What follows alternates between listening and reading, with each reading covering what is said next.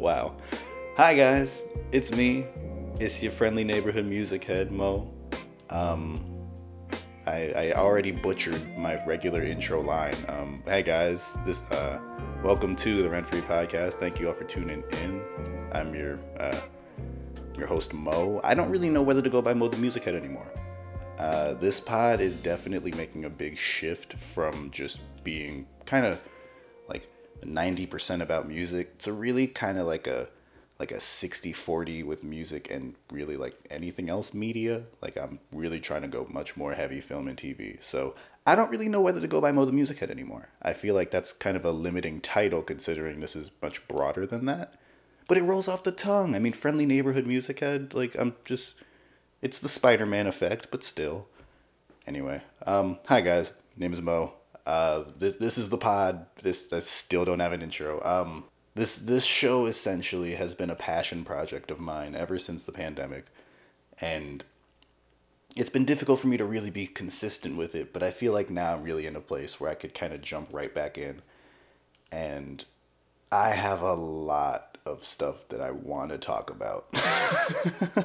I've been sitting on the sidelines. I feel like a starter who got injured in the playoffs in a basketball series, and like he knows what he could provide, but his nagging knee injury won't let him on the court, so he's just sitting there on the sidelines getting antsy, watching all the film, like strategizing, seeing who else is out there, like, oh man, if only we did X, Y, and Z. Like I feel like that. And here I am. I'm not even sure if I'm a starter in this scenario. I'm a smooth sixth man. I mean, like I get the job done, but like I feel like I've really been sitting around just waiting to get back into this, and I feel like I'm finally there where this is reasonable for me to try to jump back in, have a new space, a bunch of posters behind me if you could see. I've got I don't know, I just tried to make a space for myself where I can kind of go in and boom, I'm creating, as opposed to I was shooting this shit in my living room. Like I had to move around all of the things in my place, accommodate for the camera and mic setup and everything. And because it's in a living room and I have the worst neighbors known to man, I would have to time when I would be recording based on when they would be going crazy in their living rooms. Now I am underneath a child's bedroom. So this is a July 4th on the morning time. I guess they just have plans because hey, it's kind of quiet right now. Fingers crossed. I might have jinxed myself, but this is just a much more reasonable space for me. I've got a lot of shit I want to talk about. I've been listening to a lot more music. I've been exposing myself to a lot more artists. I've been exposing myself to a lot more genres as well. I've been the hip hop R&B guy, but hey, shout outs to my friends who have really gotten me into a lot more metal and heavy rock and alternative music, and shout outs to me being an Iron Maiden fan now and like a Megadeth fan and like Queens of the Stone Age, and like I've been trying to really expose myself to different things. I've been watching a whole lot of movies. This past June, I watched, I think, 7 different films. I think I watched 7 or 6, like in theaters, not like at home or whatever. And so, like, I've just been out there watching shit. I've been thinking about shit. And here I am now. This is the pod. Thank y'all for tuning in. I have a couple different things I want to talk about this episode. Just bear with me. I'm going to be taking you on a journey to the center of my brain. This is not a journey that involves Dwayne The Rock Johnson, despite him being in as many Journey to the Center of movies and jungle movies as possible. I got a lot of shit to talk about, so just bear with me here. I got a couple trains of thought. If at some point you miss your stop and you're trying to figure out where I'm at, just wait for the next train to pull in. I got you, all right? So, without further ado, let's get this show on the road. So there was a Billboard article that came out a couple months ago. It talked about the fact that we're now halfway through 2022. Or 2023. Good God, where am I? We're halfway through 2023. And there's yet to be a number one hip-hop album. It's a really interesting position that we're in because this is the 50th year anniversary of hip-hop. You've probably seen the hip-hop 50 thing everywhere on the internet, right?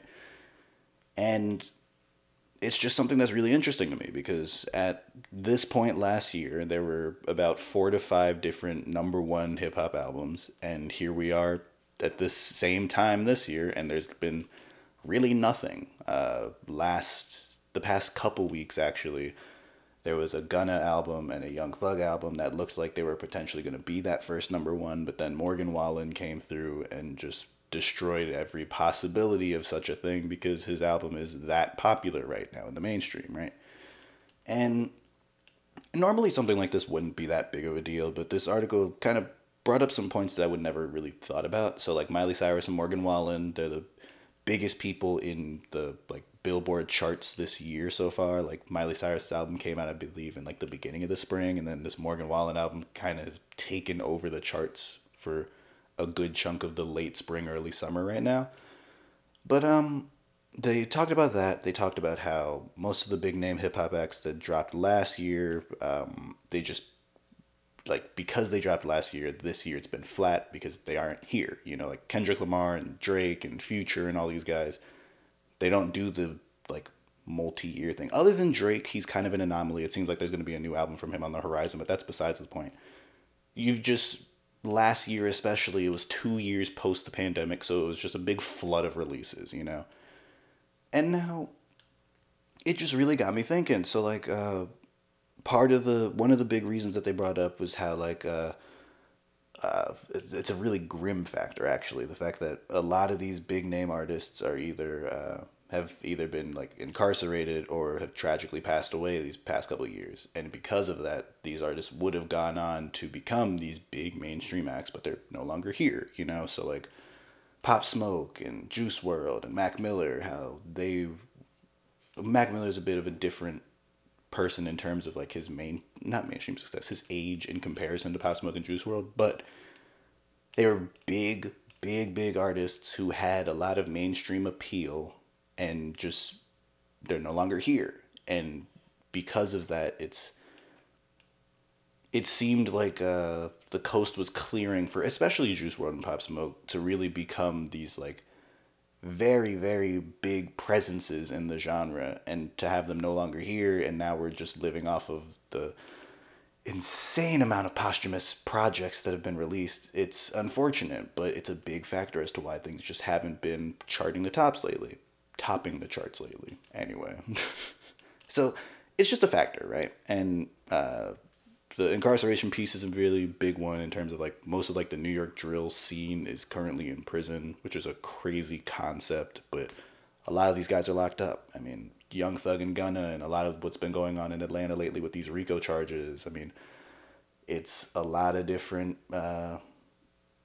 you know, like the hip hop police is very much still real, and, you know, it's just scary right now. But this is all besides the point.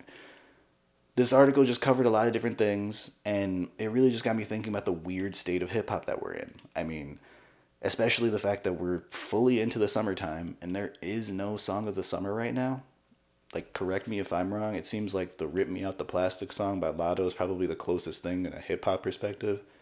But I don't really see anything that's like, I don't know, and maybe this is a dated take, but I feel like every summer always has that one thing that's just blowing everything out the water. And hey, maybe it just hasn't come out yet. We're still in the beginning of July, so I don't know. Maybe something comes out and it really runs the back half of the summer into the fall, but it's just looking a bit odd lately. So fast forward, I recently got around to watching the BET Awards. And this is, I swear to you, this is part of the thought process in my brain. Like, follow me around here, all right? So the BET Awards happened. I didn't watch it initially because who cares about award shows? But I was hearing enough good things about it, specifically on the tip of, hey, they're celebrating the 50th anniversary of hip hop. I was like, okay, let me just try to watch this after the fact. And so found a way to stream it. Side note, I feel like it really shouldn't be this difficult to try to rewatch a stream of something, specifically with award shows. I understand that these award shows, because they happen once a year, they're literally making their year's worth of money on this one specific event. So they want to make sure that everybody who does go see it, they're, how do I put it? Like, they want to make it a moment so that you have to watch it live so they can maximize the amount of ad dollars that they're getting in the moment. And so I guess I understand the concept of, hey, let's make it harder for these people who don't watch it live to watch it again after the fact because, hey, you should have been here to see it in the moment. But do people really care about award shows enough to make this that big of a thing? I feel like they would get more like residual viewers after the fact if they just made it readily available on a streaming service, like I thought most of these award shows were. At least maybe the MTV Awards are like that. Maybe the Grammys are also like that. But anyway, it shouldn't have. The awards aired last Sunday. There's no good reason why it. I had to wait until Thursday to catch a rerun of it officially on BET. You know. Anyway, it's just something that bothered me. But I watched the awards. They were cute. The Hip Hop 50 thing was nice. I loved the fact that they didn't.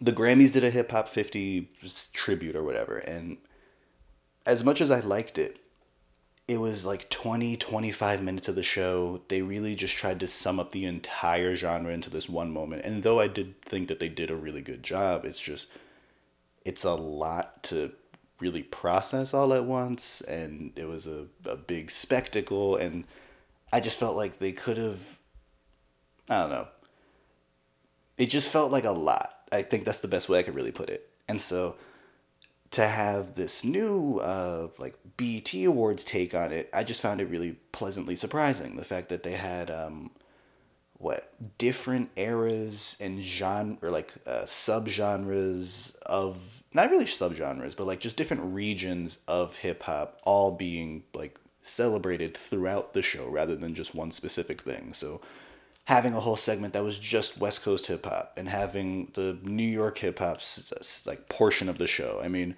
the like Chicago scene as a whole and like breaking into what the drill sound is, and there was a big like Miami, Atlanta, like they just had these different maybe 3 to 5 minute performances all throughout the show to fill in the gaps and everything. And it was a really refreshing way to look at, hey, hip hop isn't just this like one amalgamation of, hey, there was the 80s, the 90s, 2000s, and like where we are now essentially. It was like, hey, there's so many different pockets of this one genre. So I found it really refreshing to see all these different hip hop legends. They brought out some of the current people. It was cute. It was fun, right? But there was one big thing that I found just, I don't know, noteworthy. So like you have the opener of Lil Uzi Vert. I have a lot of reservations about him. I'm probably going to get to after the fact. But other than Lil Uzi coming out and performing, there were no male rap performances in the slightest. And there were no nominations of male artists until maybe 2 hours into the show. The entire BET Awards, other than all these legendary performances, was run by female hip hop. And granted, fantastic. I absolutely love to see that from, you know, when I look at what Nicki Minaj was trying to do with the state of female hip hop back in like 2010 and just the strides that had been made in the terms of when she came in, there was really no real mainstream hip hop acts to the fact that she kind of inspired this whole current generation of female hip hop artists. Like, I do find it amazing that the current state we're in, that there's enough that could really float an entire BET Awards. I mean, it was quite literally, I have the list here, Lotto, Doechii, Coco Jones was an R&B act, but it was another female performer on the stage, Glorilla, Ice Spice, Coi Leray, Bia, Lola Brooke, Callie, all female rap, you know, stars essentially. I mean, like budding stars and a lot of them, but like Lotto, specifically Lotto, Glorilla, and Ice Spice are truly on the precipice of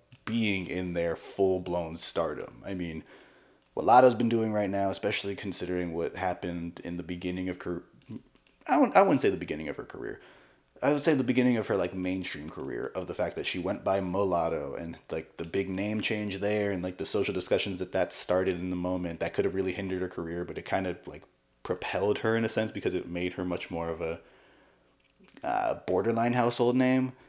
And to see where she's at now is amazing. I mean, what Glorilla has done in terms of being very unapologetically Memphis, still having that heavy accent and still just like killing it essentially with everything that she's been doing, from her actual music to her features and everything.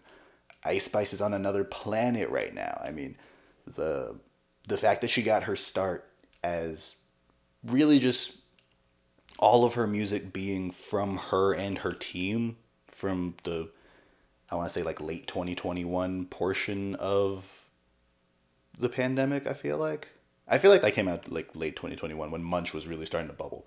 Either way, the fact that she went from, hey, like this is all in-house and it's popping on a very niche level in New York, to the fact that she's on Taylor Swift songs, Pink Panther songs, Nicki Minaj collab, she's on the Barbie soundtrack. It's amazing to see where the state of female hip hop really is. But it did get me thinking here. Like, when I start to really look at like just mainstream hip hop in general, is the future of mainstream hip hop really going to be run entirely by women?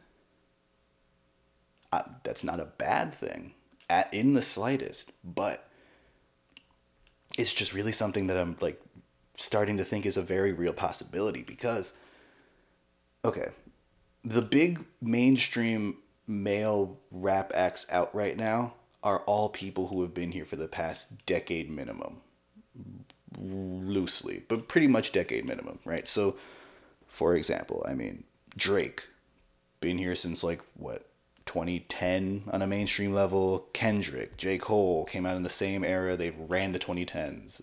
Future has ran everything since like really 2010 era. Tyler the Creator has been a full mainstream act since about 2015, I want to say, in terms of being like a true like hit maker in a sense and really defining what the state of hip hop really is right now. Travis Scott, it goes without saying. 21 Savage, in a lot of ways, has really kind of propelled himself into a similar stratosphere in terms of like the impact that he has on the genre right now. I mean, the big theme with a lot of those artists that I just named, they're all A, in their 30s, but B, they've been here and been doing it for a long, long time. None of those people, 21 Savage somewhat, but these are all like very like, I don't know, storied veterans of the genre right now. When you look at it on the flip side, it's entirely different because you have your Nicki Minaj. She's been doing it forever. She's still one of the biggest artists in the like planet right now. She's been doing this since what, 07, 08, when she was starting to loosely bubble and then becoming the absolute megastar that she became throughout all of the 2010s and like so on. Cardi B eventually got like very popular in about 2015. Since then, all these people who are truly the biggest names in the genre, from who did I mention? Lotto, Glorilla, and Ice Spice. Megan Thee Stallion, who goes without saying in terms of how much of an absolute megastar that she's becoming.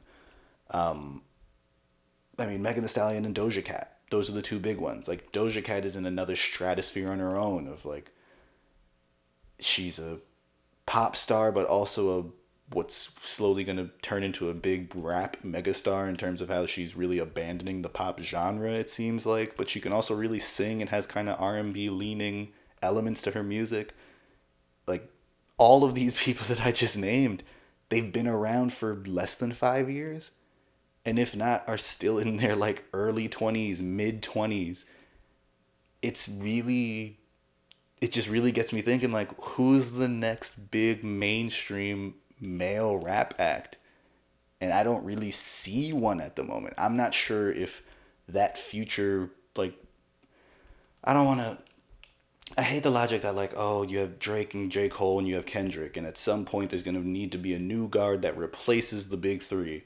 I don't think that music works like that. I don't think that there's just generations of people who are slowly going to be like taking the reins there. It seemed like, especially with what like Cordae went through, formerly YBN Cordae, now Cordae, it seemed like the push that he was getting in the beginning of his career was like, oh, he's going to be the new person that's going to take the place of this big three, like, you know, King Ghidorah of masters in the genre.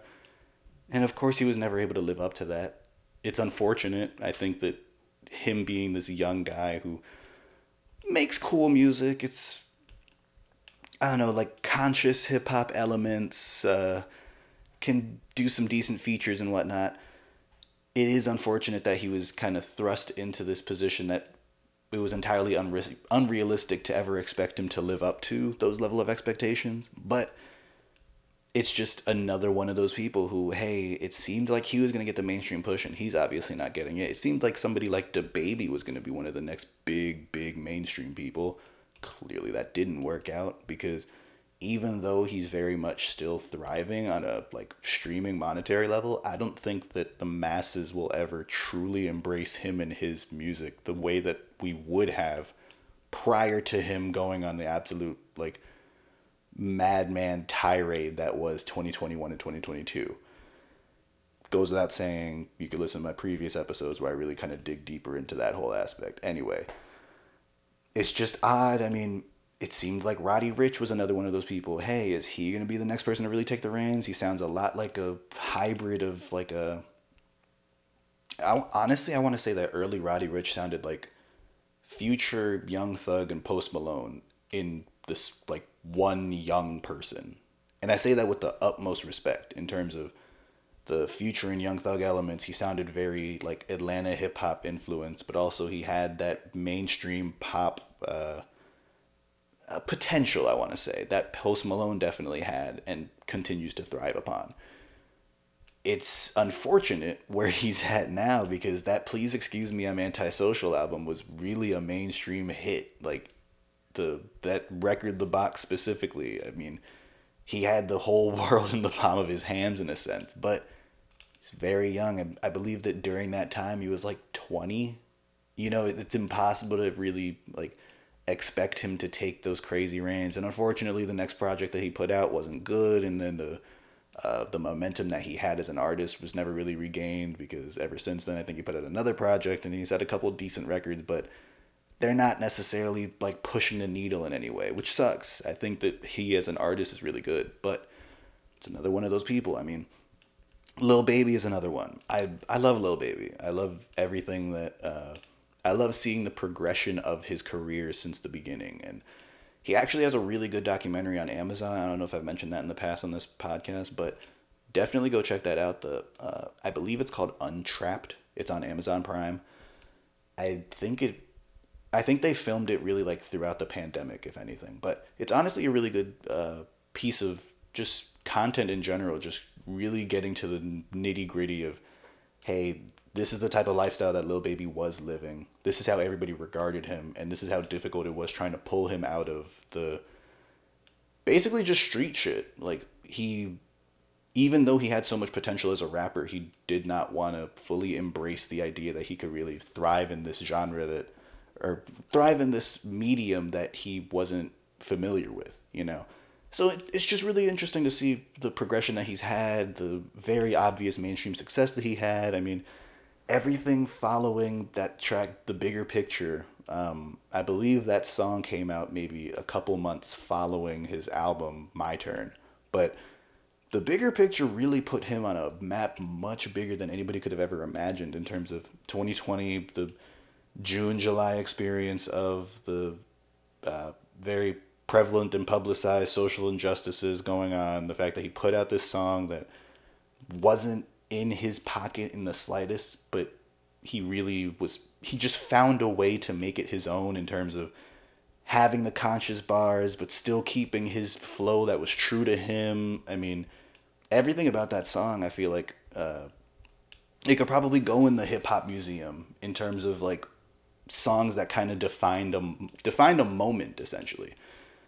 So I bring all this up to say, like, he had that momentum, and it seems like he still could regain that momentum, but it took so long for this latest album to come out. It finally did at some point, like late last year. It didn't hit. It had no hits.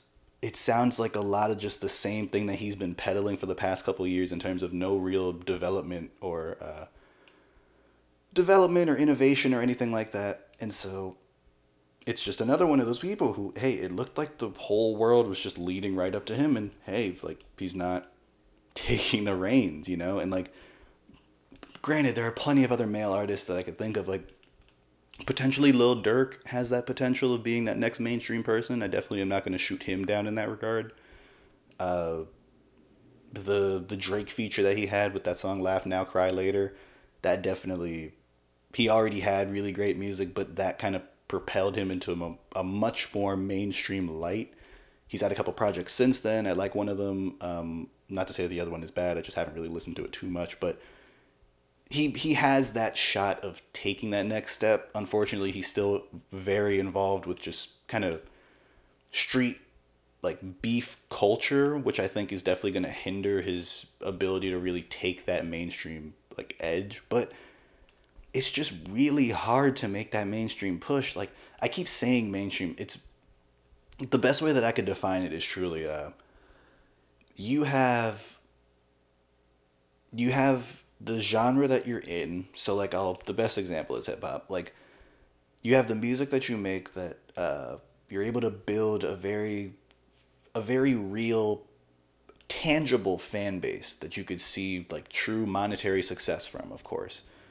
You're putting out music that for all intents and purposes doesn't really sound like anybody else in the genre, but also it's radio friendly, I want to say is kind of one of the first elements, but like it's just the ability to be marketable, the ability to be played on a like I don't want to say like a Z100 or something, like a super duper pop thing, but just something that the people who are big hip hop fans and the random suburban parents who happen to throw on the radio and hear a song that they wouldn't necessarily have wanted to hear prior would actually enjoy. It's a very difficult like line to draw. I mean, it's the ability to be marketed, the ability to like your social media presence, your the way that you speak, the way that you're able to maximize the moments and opportunities that you're given. I mean, it's a very hard line to draw. Like it's something that DaBaby seemed to like have a lot of potential in I guess embracing of hey, he was making very much like trap music. I mean, it had a certain bounce to it that was a bit different than most, but he was making music that it was slowly becoming like heavily pop leaning. Like the fact that he had that song with Roddy Ricch, Rockstar and everything. Like that's a very mainstream pop hip hop record, you know? But unfortunately, everything that surrounded him as a person derailed that potential, you know? And also him and musically he wasn't progressing in the slightest. He wasn't innovating his sound in the slightest. It became very redundant. So it was kind of an amalgamation of things that led to his demise there. But it's just really difficult to really make that mainstream push, and it's something that the ladies in hip hop are, I mean, blowing the men out of the water in. I went on and said everything about like Lotto and obviously Cardi B, but like Megan Thee Stallion and Glorilla and Ice Spice and everybody like they're mainstream. Glorilla and Lotto are on the precipice of it, but yeah, they're for all intents and purposes like very mainstream in terms of that. Like when I look at what hip hop is gonna be 7 or 8 years from now, I'm thinking of them and their potential impact on what's going on in the future, including Ice Spice. I know that she's very novel in her I guess like presence and like music in the game, but I feel like she has so much potential, and especially just her character of very much knowing who she is and not letting the fame impact just how she operates. I feel like that could put her in a different stratosphere of like her potential and where she's going to end up being. But I say all this to say it's looking really difficult for the men out here. I truly don't know who the future is going to be. I mean, I jotted down some like, is Polo G gonna take that next step? Is Trippie Redd? Is Gunna? Like, these people who make very good rap music, who, you know, they have the production, they have the ear, they have, I mean, like very dedicated bases. I mean, I would throw like NBA YoungBoy on here, like YoungBoy Never Broke Again, but unfortunately, there's a lot going on with him. I don't know. It seems like every single time he tries to step away from like the street lifestyle, it keeps pulling him back in.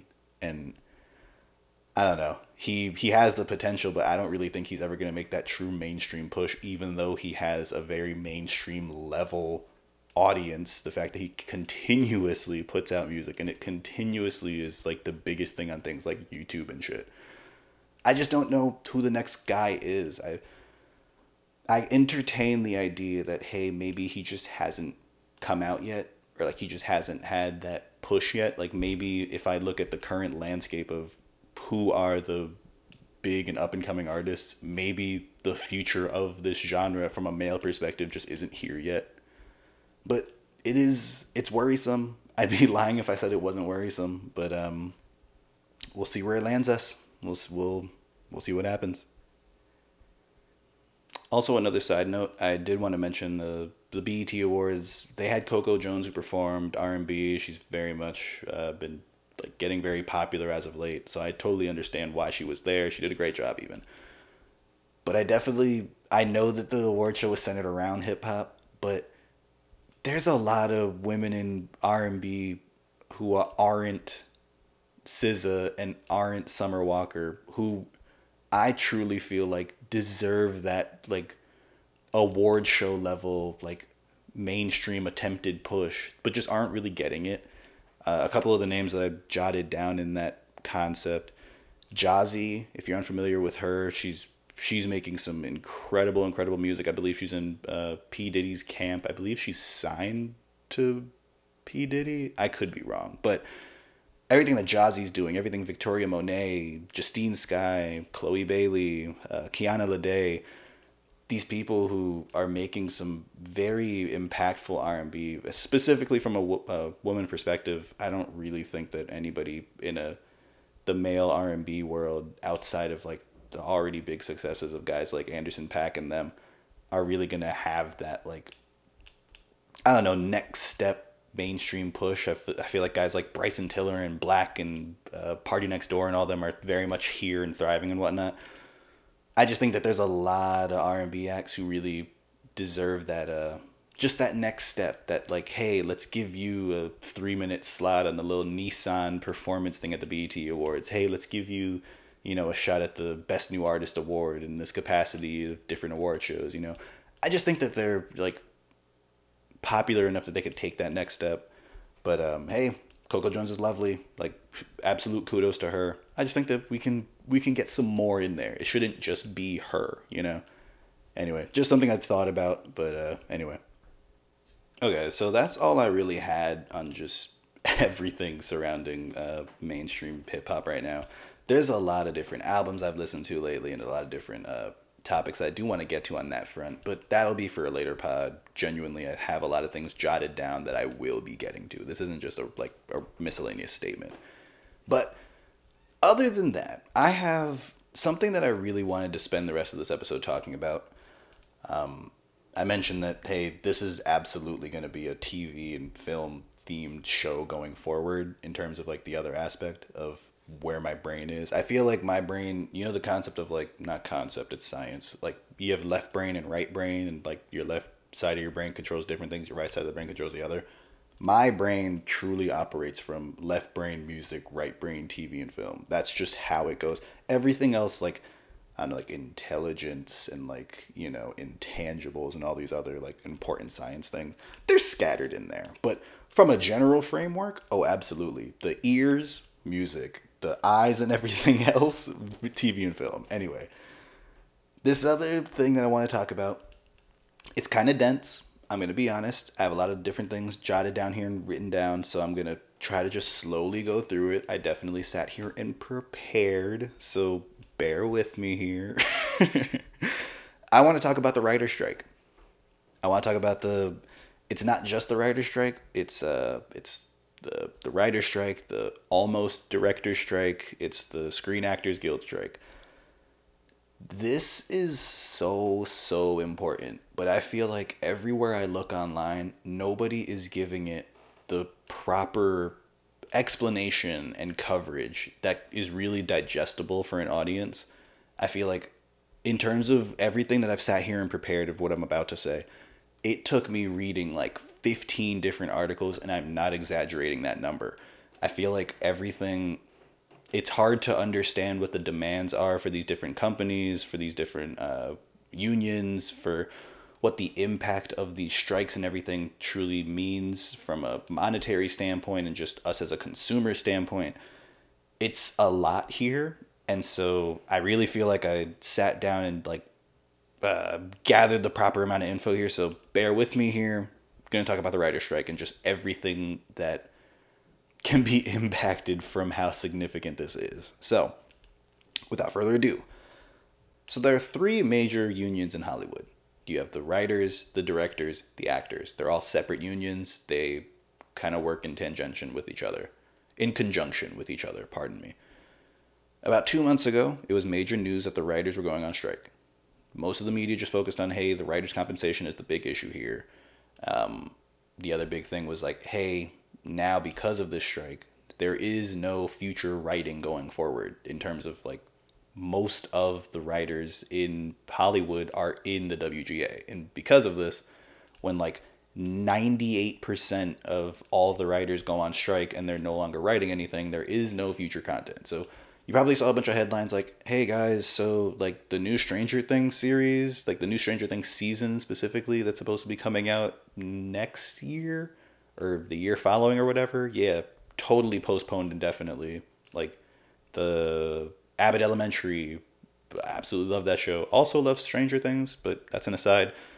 Abbott Elementary, everybody loves it. The sitcom that is taking this very, very mainstream and like unique approach on just teaching and everything. Yeah, that's no longer going to be in production going forward until this writer strike is over, because that show lives and dies on the writing, and it's a 20 plus episode per season network show, so it's something that is entirely based on the production that goes on in the spring and summer. So we're not getting that anytime soon. A lot of things are like at a complete halt right now. The award shows, they don't have hosts. That was one of the big things for the BET Awards, how the flow of it felt very odd, and the presenters spoke a lot longer than when during regular award shows, because there is no host, there is no person to like steer the ship essentially and break some silence and whatnot.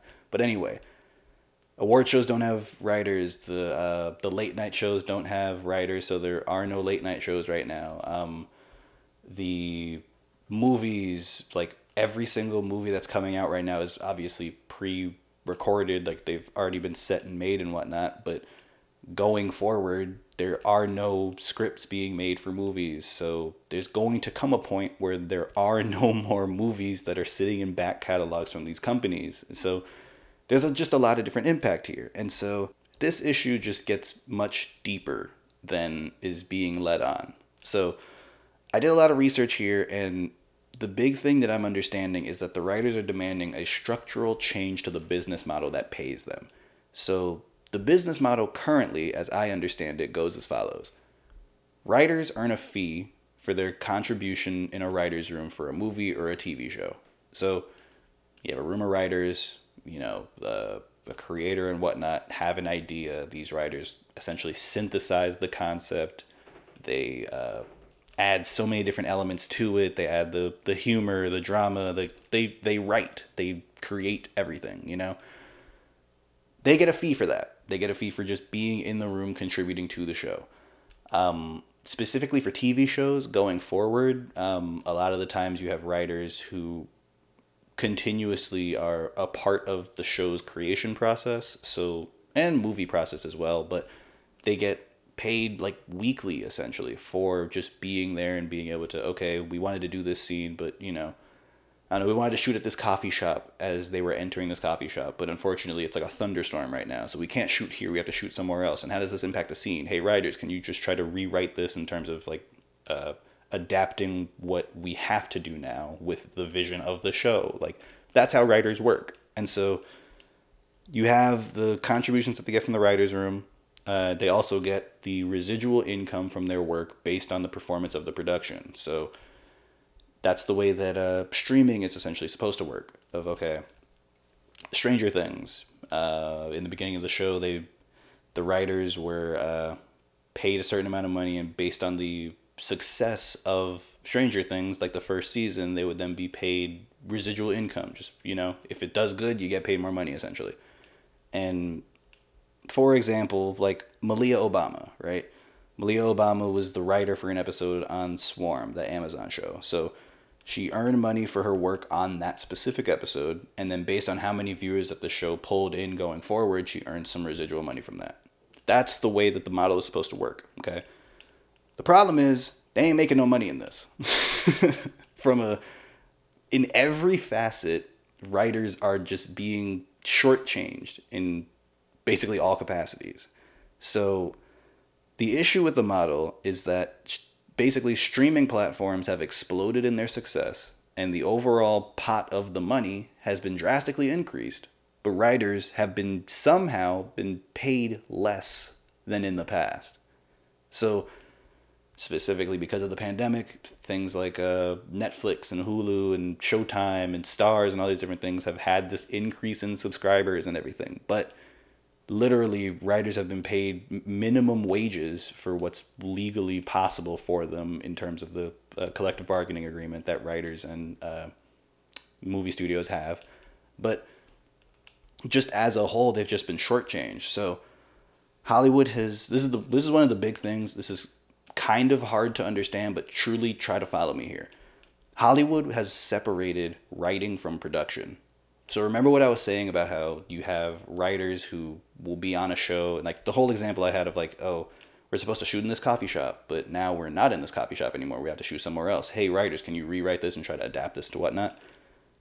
Hollywood has just removed the concept of there being writers in this process. So what they've done is essentially they have a writer's room that'll script out the whole series. And then when the show starts filming, the writers are just gone. Prior to, those writers would stick around for the production and help in any way, shape, or form. They even provide feedback into like making sure that certain, the way that certain things are shot and the way that certain actors say things, that like they emphasize certain things to get the overall, like theme and vision across. They've just been removed entirely. So Hollywood now just pays the writers for the script, and then they're gone. So instead of having the writers rewrite things, the actors, the directors, the showrunners, these people just have to wing it. There is no consistency in this regard. There is no continuity expert here who's trying to make sure that certain things are getting across properly. It's scary. It honestly is. While the studios are definitely saving money because, hey, we don't have to pay these writers on a weekly basis for the entire progression of a 20-episode show, fantastic. But the results just aren't as good.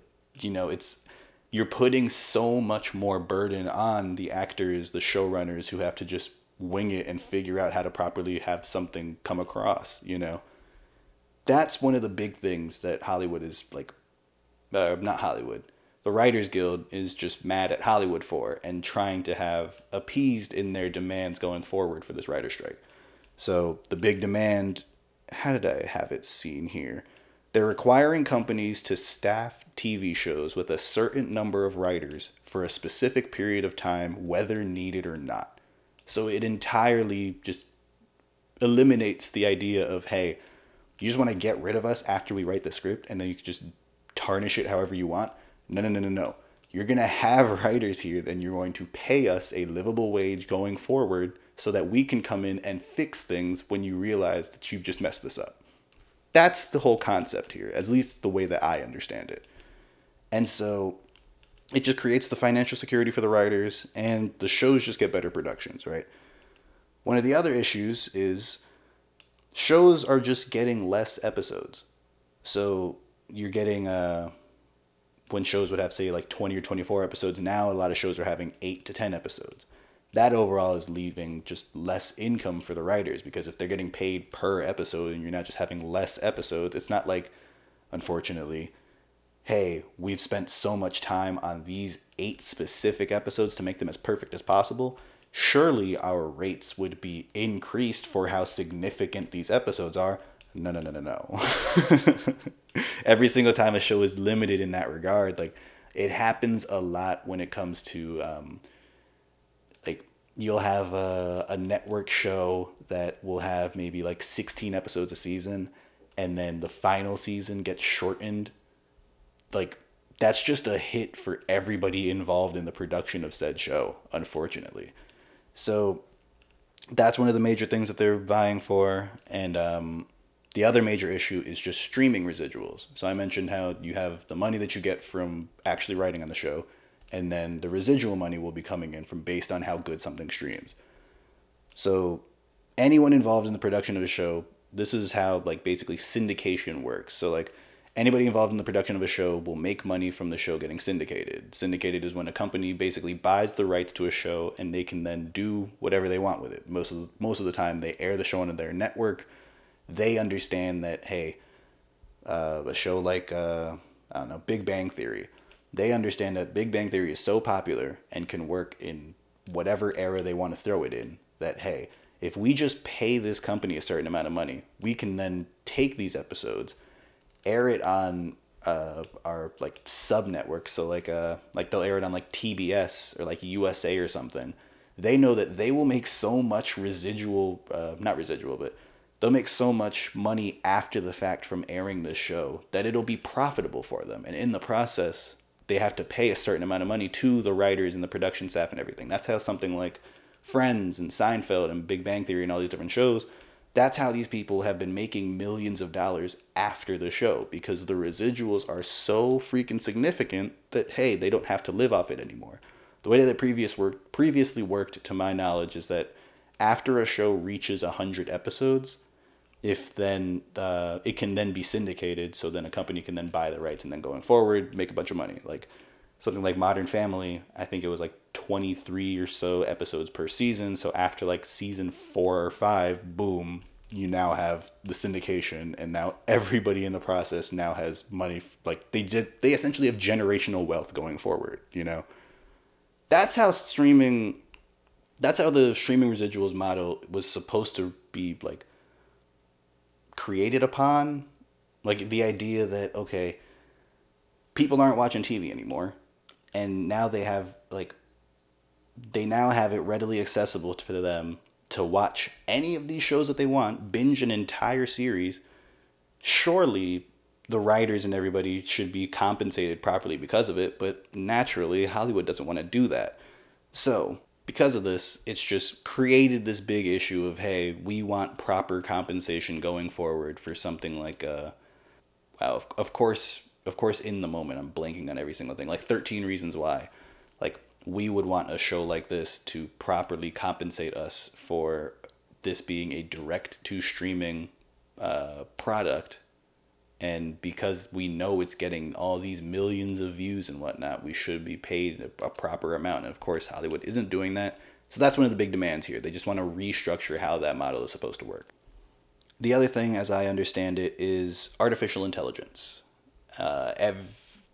Artificial intelligence as a whole is just like taken over everything in terms of like people are worried about how this thing is supposed to operate going forward. It's the topic of conversation. It's almost like pop culture-y even, just the concept of, hey, we now have robots who can do all of our jobs and take over the world, right?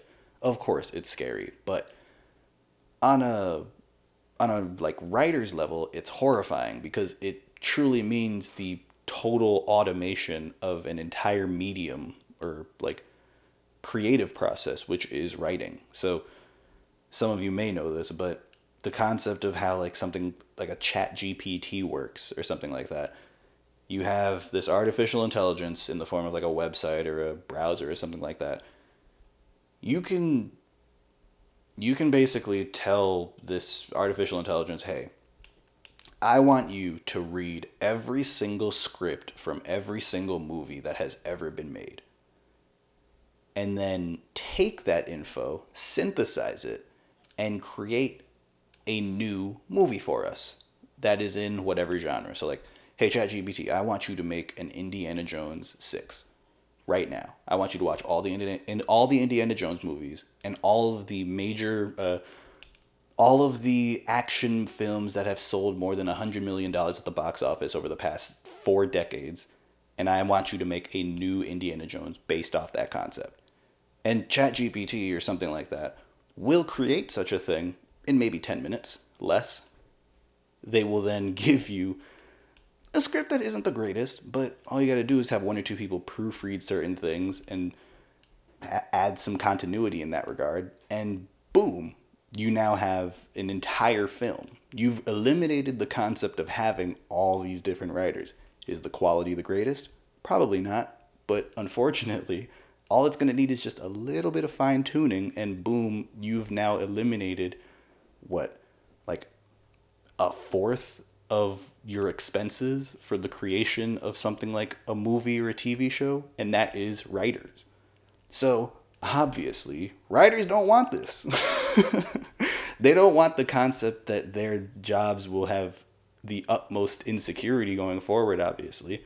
So, one of the big things that they're arguing or demanding in this current writer strike is, hey, Hollywood, make it a rule that you will not allow anybody to use artificial intelligence created material in any capacity going forward on a writing level. In my eyes, all of these things that I said are reasonable demands. Hey, don't have computers take our jobs. Give us proper residual money for when our shows make a ton of money and you pretend like there is no extra money to be given. And just pay us more going forward in terms of like how we're compensated. These are all just things that make sense to me. So hope all of that makes sense, but it actually does get much deeper than this. So all of these demands have been on the table, and the AMPTP, which is known as the Alliance of Major Film Studios, or basically the Alliance of Major Film Studios. I forget what the actual acronym stands for now that I realize it. It's not in my notes. But anyway, this organization as a whole that's representing all these major film studios hasn't budged in the slightest. Now, the Directors Guild of America also had their contract come to an end, and now they've had to renegotiate their terms. They got a successful renegotiation, and there was some hope that the things that they agreed upon would serve as the framework for a new writer's contract in a sense. So they had streaming residuals get increased. They had rules against the use of artificial intelligence. They had other different things that they agreed upon, but these were things that the writers have been advocating for, and we don't know the business side of what the writers have been offered from these studios as a new contract that they can get upon based on, we don't know what they've been offered and how that relates to this new Directors Guild of America contract. So we don't know yet we don't know to what extent they're using that as a framework or if they're still being like penny pinched and whatnot. Like we truly have no idea. But the Directors Guild, they had that going on, and then one of the big things that is truly just shaking up what's going to happen going forward is the Screen Actors Guild is looking like they're about to go on strike. Like, at the same time as the writers. So there will be no more actors or writers in Hollywood until these contract demands are agreed upon. That literally means there will be no TV or movies that are new going forward until they are paid properly. This is, like, I don't think people quite understand the magnitude of what this could lead to. Like, the actors are literally fighting against AI because there's part of what all these artificial intelligence things can do. It's able to make scripts, which will eliminate writers, and then it can also synthesize every single acting performance of certain actors, take the voices of these actors, and recreate this voice to do and say whatever a company would want. So they record a movie and they didn't like the way that like a few of these lines came out from this actor. So they will then recreate this actor's voice, replace his audio in this movie, and not need the permission of the actor to do this, nor compensate him for these new lines because they created it. So, A, you can obviously see how a lot of that is wrong, but B, there's the issue of AI that the actors are demanding. You have streaming residuals. Naturally, they're not being compensated enough in the same way that writers aren't. And then there's this issue of self-taping. I won't go too much into detail about it, but basically like actors will be given very short notice to make these really long reels of them acting every single part in a scene, and like they'll be given like 10 plus pages of a script that they then have to act and like use, they have to find people who will film them in different angles and edit these processes and send all these different things to a film studio in order to give them the chance to land a part that statistically they're probably not getting, in which case they're like wasting a lot of time and effort in the process. So the big thing that they're like vying for from a self-taping standpoint is just, hey, we'll keep this whole process of like, hey, you don't want to have us come in for an audition. Instead, let's just have you do all the work and send this to you.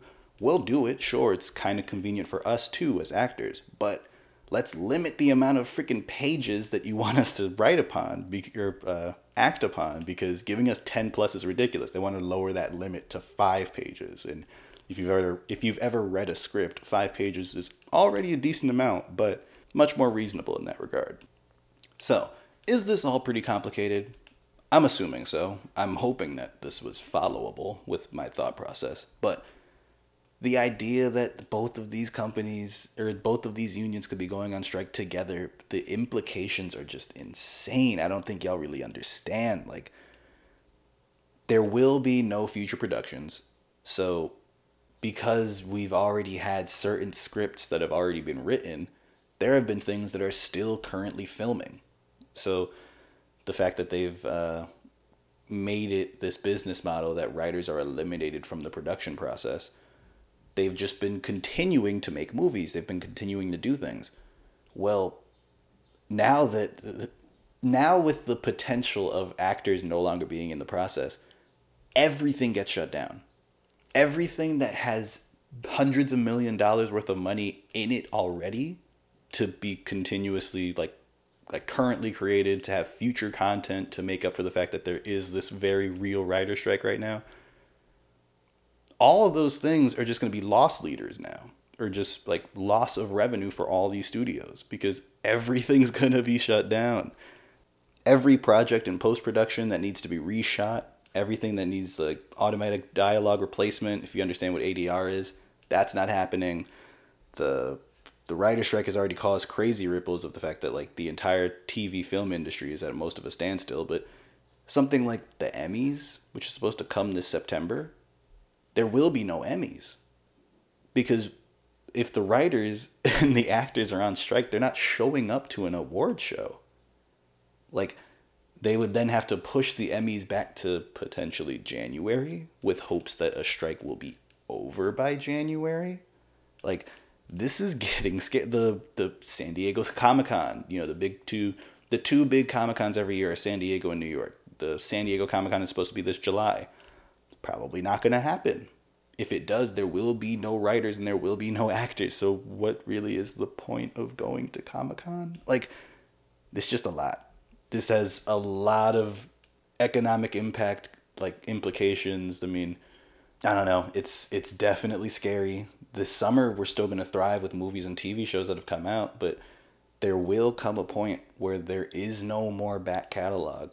So this can get very scary, and every single one of your favorite shows is in TVs and favorite shows and favorite movie series will just continue to be backed up and backed up and backed up. We've already seen what's happened with Marvel. They've already pushed back every single major production.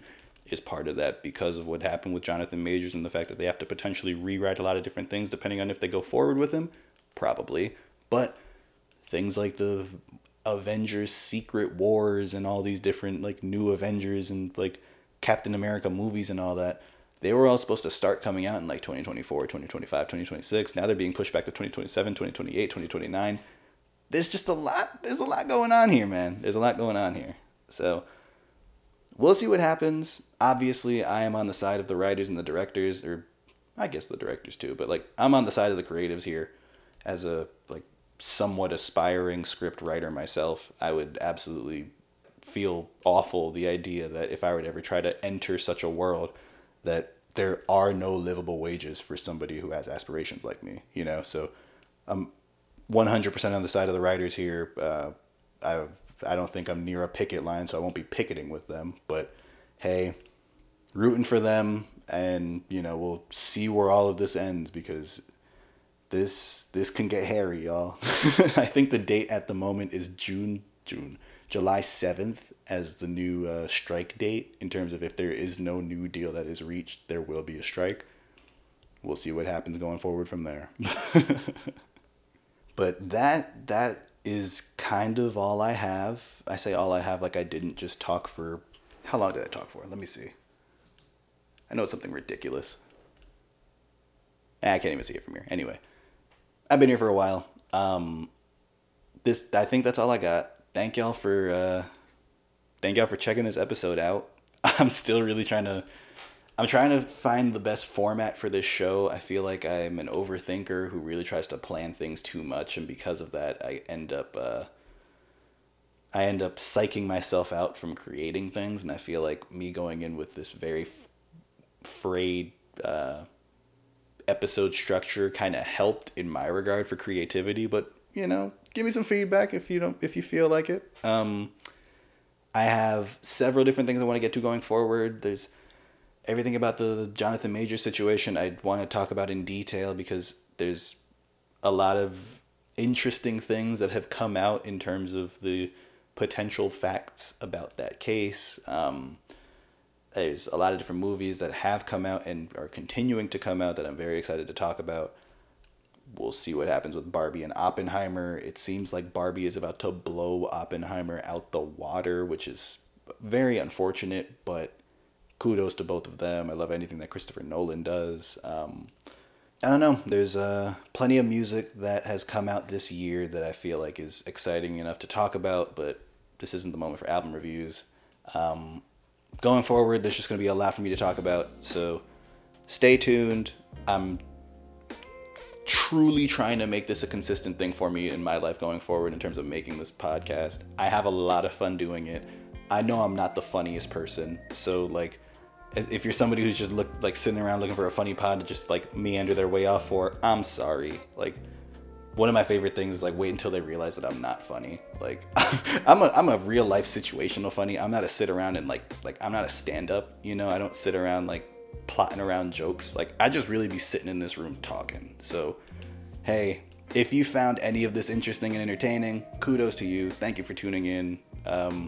Please follow me on social medias, Mind of Mo on everything. You can check it. The episode description probably has a bunch of it. Check out my photography page on Instagram. It is stillsbymo_. I pretty much post a new photo every single day on there. I'm going to try to see how much consistency I can keep on that going forward. We'll see what happens. But yeah, check out my photo work there. Fingers crossed, we're going to try to be doing some movie reviews that go up on my YouTube pretty soon. There's a lot of different movies that I feel like me writing my little letterbox reviews about just don't do them justice, i.e. everything about the latest film, Past Lives, the A24 film, the Elemental film from Pixar. I have a lot of opinions on, and yeah, just stay tuned. Got a lot of stuff planned. We'll see what happens, but thank y'all for checking this out. I love y'all, and I'll see you guys soon. I also have no way to close out an episode, nor do I have a way to open them. So, deuces, y'all. Catch you on the flip side. Peace.